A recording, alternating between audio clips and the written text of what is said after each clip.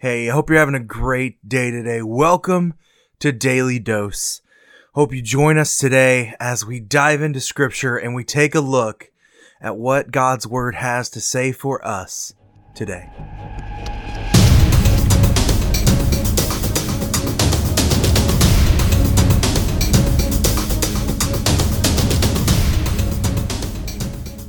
Hey, how are you doing today? It is August 2nd, and welcome to Daily Dose.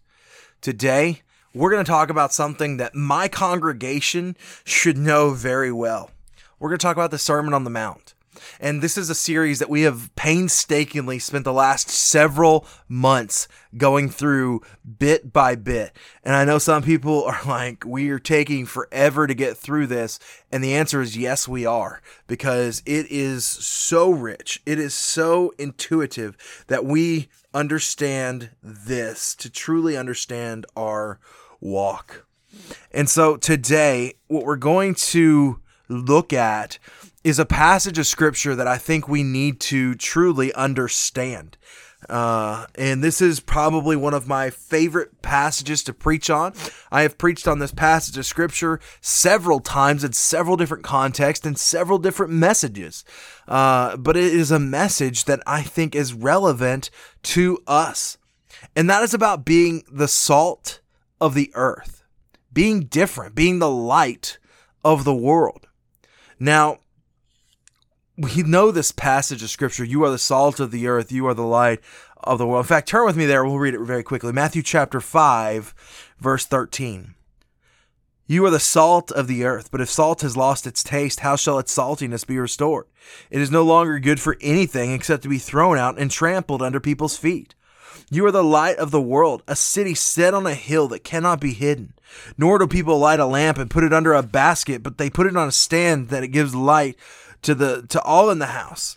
In the same way, let your light shine before others so that they may see your good works and give glory to your Father who is in heaven. When we look at this charge of tasteless salt and hidden light are good for nothing. They don't serve a purpose. In fact, if you think about it, if you think about the properties of salt, it was originally a preservative. Now we use it more as a flavor enhancer, as a flavor separator in a lot of ways, the chemical balance of salt. But salt stops decay. As a preserver, it holds off the bacteria that starts decay in our world. And if you think about it, decay and darkness, we kind of associate those two words together. Maybe it's because I just played too many video games as a kid. This idea of light banishes darkness. You know, light is not the absence of darkness. Darkness is the absence of light. And when it comes to this concept and this idea, we understand that this is a challenge.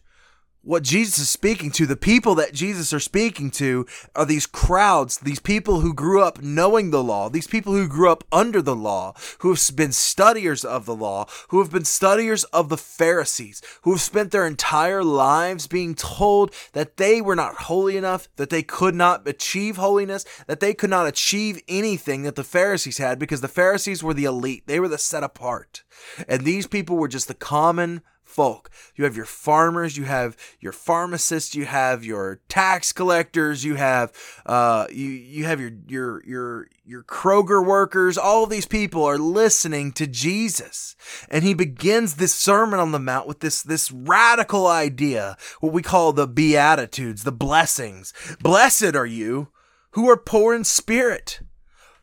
And those words would forever shatter every preconceived notion that these people had about their own abilities, about their own limitations. And he's charging them, saying, you are the salt of the earth. You are the difference makers in the earth. You are the ones that stop decay. You are the ones that are set apart. You are the ones that change flavor. But if you've lost your saltiness, you are good for nothing. And the same with the charge of being the light of the world. If you've just hidden that light, if you just let it go and you hide it under a bushel, then it serves no purpose. People don't do that. They light it and they hold it up so that others may see what is happening. Christians, listen to me and listen to me closely. We have to be the salt and light of this world because we are being mistook.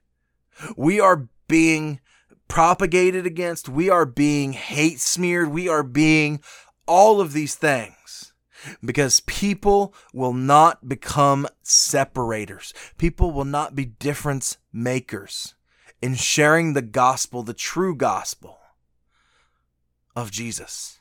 We have got to set ourselves apart. So we have to be set apart for what God has called us to be. I hope you have a great day, and I will see you tomorrow.